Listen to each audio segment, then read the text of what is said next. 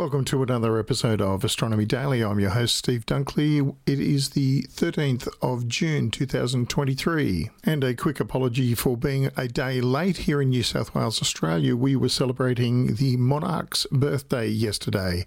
Yes, King Charles. Our new monarch was having a birthday. It's our official day off. So yes, we took a day off. I just realised that makes me a bit of a royal apologist. Anyway. Astronomy Daily, the podcast, with your host, Steve Dunkley. And here's someone who never needs a day off, our wonderful friend Hallie. How are you, Hallie? Great to be here again. You always say that. Well, it's true. Well, that's good to hear. I hope you had a nice time celebrating the King's birthday. No, not really. I ended up with a bad case of salmonella poisoning, sorry. You and your stomach, Steve. There's no hope for you. Well, I'm definitely not going for the astronaut program, that's for sure. Okay, what have we got going today? I'll be talking about space jellyfish and the Hubble Space Telescope. And something new with Space Force and also the NASA Earth Information Center.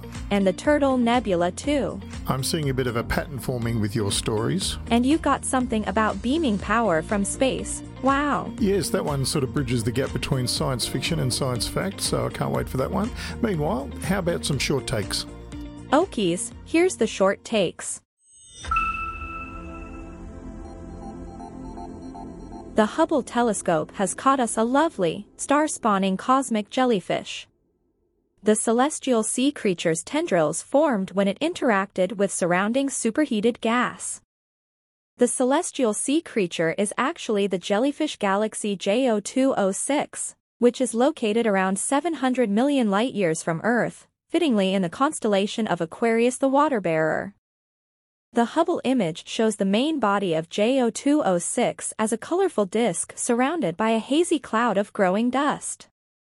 Tendrils of material, much like the tendrils of the sea creature from which its name is derived, trail the galaxy. The Jellyfish Galaxy is seen afloat in an inky black sea punctuated by stars. The spiral galaxy is angled toward Earth and Hubble so that it is face-on in relation to our planet, allowing it to be seen in stunning detail.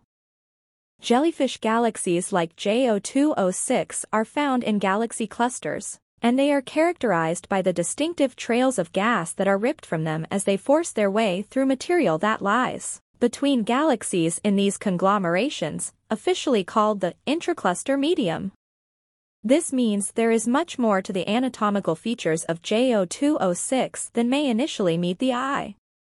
As the spiral galaxy J02E13 swims through the superheated intracluster medium, gas is pulled from the faint cloud of material around the galaxy and forms numerous thin arms. This causes intense bouts of star formation called starbursts in the tendrils.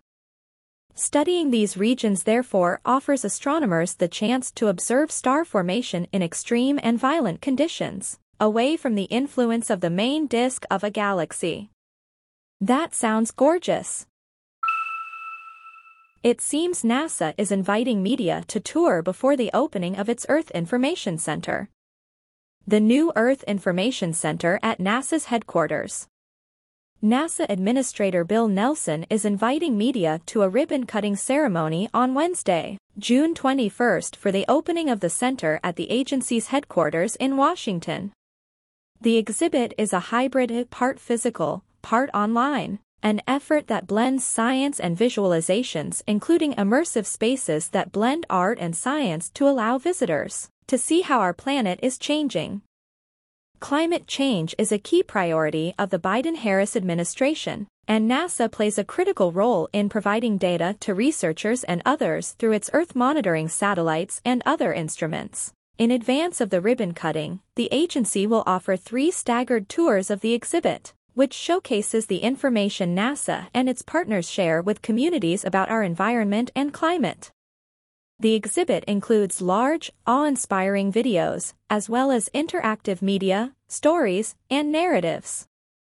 NASA created the Earth Information Center with founding partners National Oceanic and Atmospheric Administration, NOAA, U.S. Geological Survey, USGS, U.S. Department of Agriculture, USDA, U.S. Agency for International Development, USAID, Environmental Protection Agency, EPA, and Federal Emergency Management Administration, FEMA. Speakers at the event include NASA Administrator Bill Nelson, Kate Calvin, NASA Chief Scientist and Senior Climate Advisor, and Karen St. Germain, the Director, NASA's Earth Sciences Division.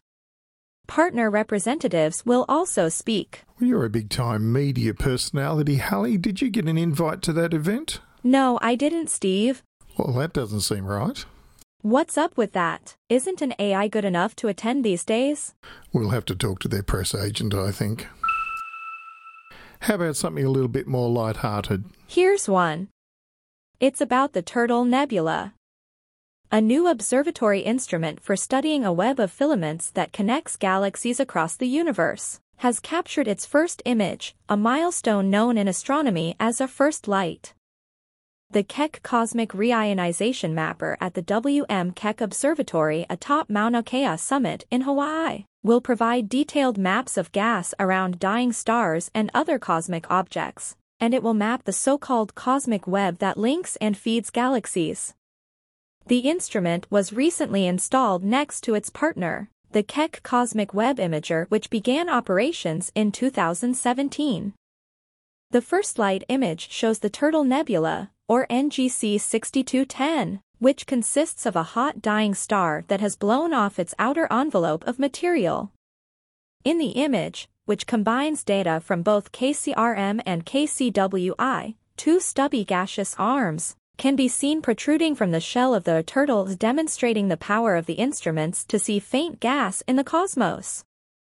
The arms were captured easily in less than a minute of observation, says Martin, while the arms had been seen before. This is the first time their spectral details have been completely mapped. The spectral image, which covers most of the optical wavelength range of KCWI and KCRM, from 350 to 1000 nanometers, was captured in about 5 minutes. More than 80 individual spectral emission lines from many elements in the periodic table were easily detected. How about that? Well, that sounds like a great reason to visit Hawaii. You're always looking for a holiday. Well, that's true. You're listening to the Astronomy Daily podcast with Steve and Hallie.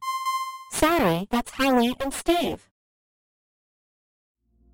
Welcome back to the Astronomy Daily podcast. I'm Steve Dunkley, your host, and thank you very much for joining us. I hope you're getting something out of today's episode. It is the 13th of June 2023, and we're normally out on a Monday evening here in East Coast Australia. However, we had a public holiday yesterday and we took the day off. So it's Tuesday the 13th. And on with the show. So you may be aware already that you can catch our partner in crime, Tim Gibbs, who hails from Bath in England. He does the Friday sessions, I do the Monday sessions, and once in a very rare while you'll catch Andrew Dunkley, my big brother, who will host an episode here and there on whichever day he chooses to do that. But he also hosts the parent podcast, which is Space Nuts. And you can catch all the episodes of both podcasts at spacenuts.io. That's the address you go to, and you can listen to them anytime you like. Now, Hallie, I'll need you to cue the music, please. Okay.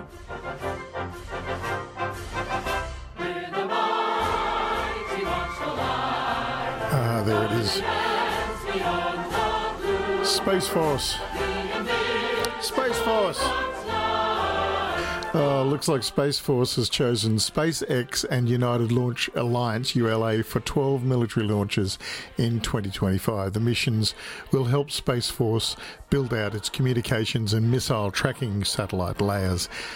SSC, responsible for developing and launching technologies for Space Force, issued a statement on June 8 detailing launch contract assignments for 12 national security space space launch missions, divided equally between SpaceX and United Launch Alliance. In a statement, Space Systems Command Division Chief for Launch Procurement and Integration Colonel Chad Malone stated he was confident that SpaceX and ULA continue to provide outstanding launch services, describing their systems as reliable and able to maintain the 100% program of success for the assigned missions, which is nice to hear.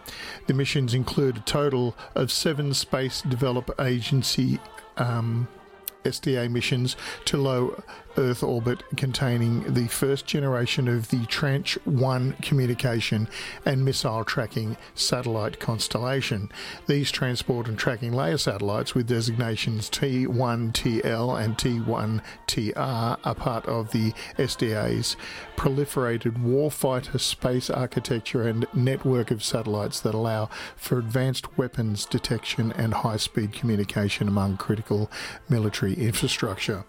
A Space Systems Command Program Executive Officer for Assured Access to Space, Major General Stephen Purdy, said, "Our ongoing commitment to successfully launch our secure communications, GPS and space awareness satellites and place them all into their orbits continues to provide our warfighters and nation's decision makers with the assets and vital information they need every day to stay ahead of and deter adversarial forces." It's a long way from throwing sticks, isn't it? Now here's what I like to see. Bit of science fiction becoming science fact. The scientists at Caltech have learned to beam solar power to Earth from space for the very first time. The space solar power demonstrators MAPLE experiment was able to wirelessly transfer collected solar power to receivers in space and direct energy to Earth. A solar power prototype has demonstrated its ability to wirelessly beam power through space and direct a detectable amount of energy towards Earth for the very first time. The experiment proves the viability of tapping into the near limitless supply of power in the form of energy from space. Because solar energy in space isn't subject to factors like day and night, obstruction from clouds or weather on Earth, it's always available, and in fact it's estimated that space-based harvesters could potentially yield 8 times more power than solar panels at any location on the surface of the globe. The wireless power transfer was achieved by the microwave array for power transfer low orbit experiment, that's MAPLE, an array of flexible and lightweight microwave power transmitters, which is one of 3 instruments carried by Space Solar Power Demonstrator SSPD-1. It was launched in January 2023 as part of the California Institute of Technology's Space Solar Power Project, the primary goal of which was to harvest solar power in space and then transmit it to the surface of the Earth. Through the experiments we've run so far, we've received confirmation that MAPLE can transmit power successfully to receivers in space. Co-director of the Space-Based Solar Power Project, Dr. Ali Hajimeri, said in a statement, "We've also been able to program the array to direct its energy toward Earth, which we detected here at Caltech. We've had, of course, tested it on Earth, and we now know that it can survive the trip to space and operate there." Now, this will give you a kind of scale on what kind of experiment they're running. MAPLE demonstrated the transformation of energy wirelessly through space by sending energy from a transmitter to 2 separate receiver arrays around a foot away. That's 30 centimetres for the rest of us, where it was transformed into electricity. This was used to light up a pair of LEDs.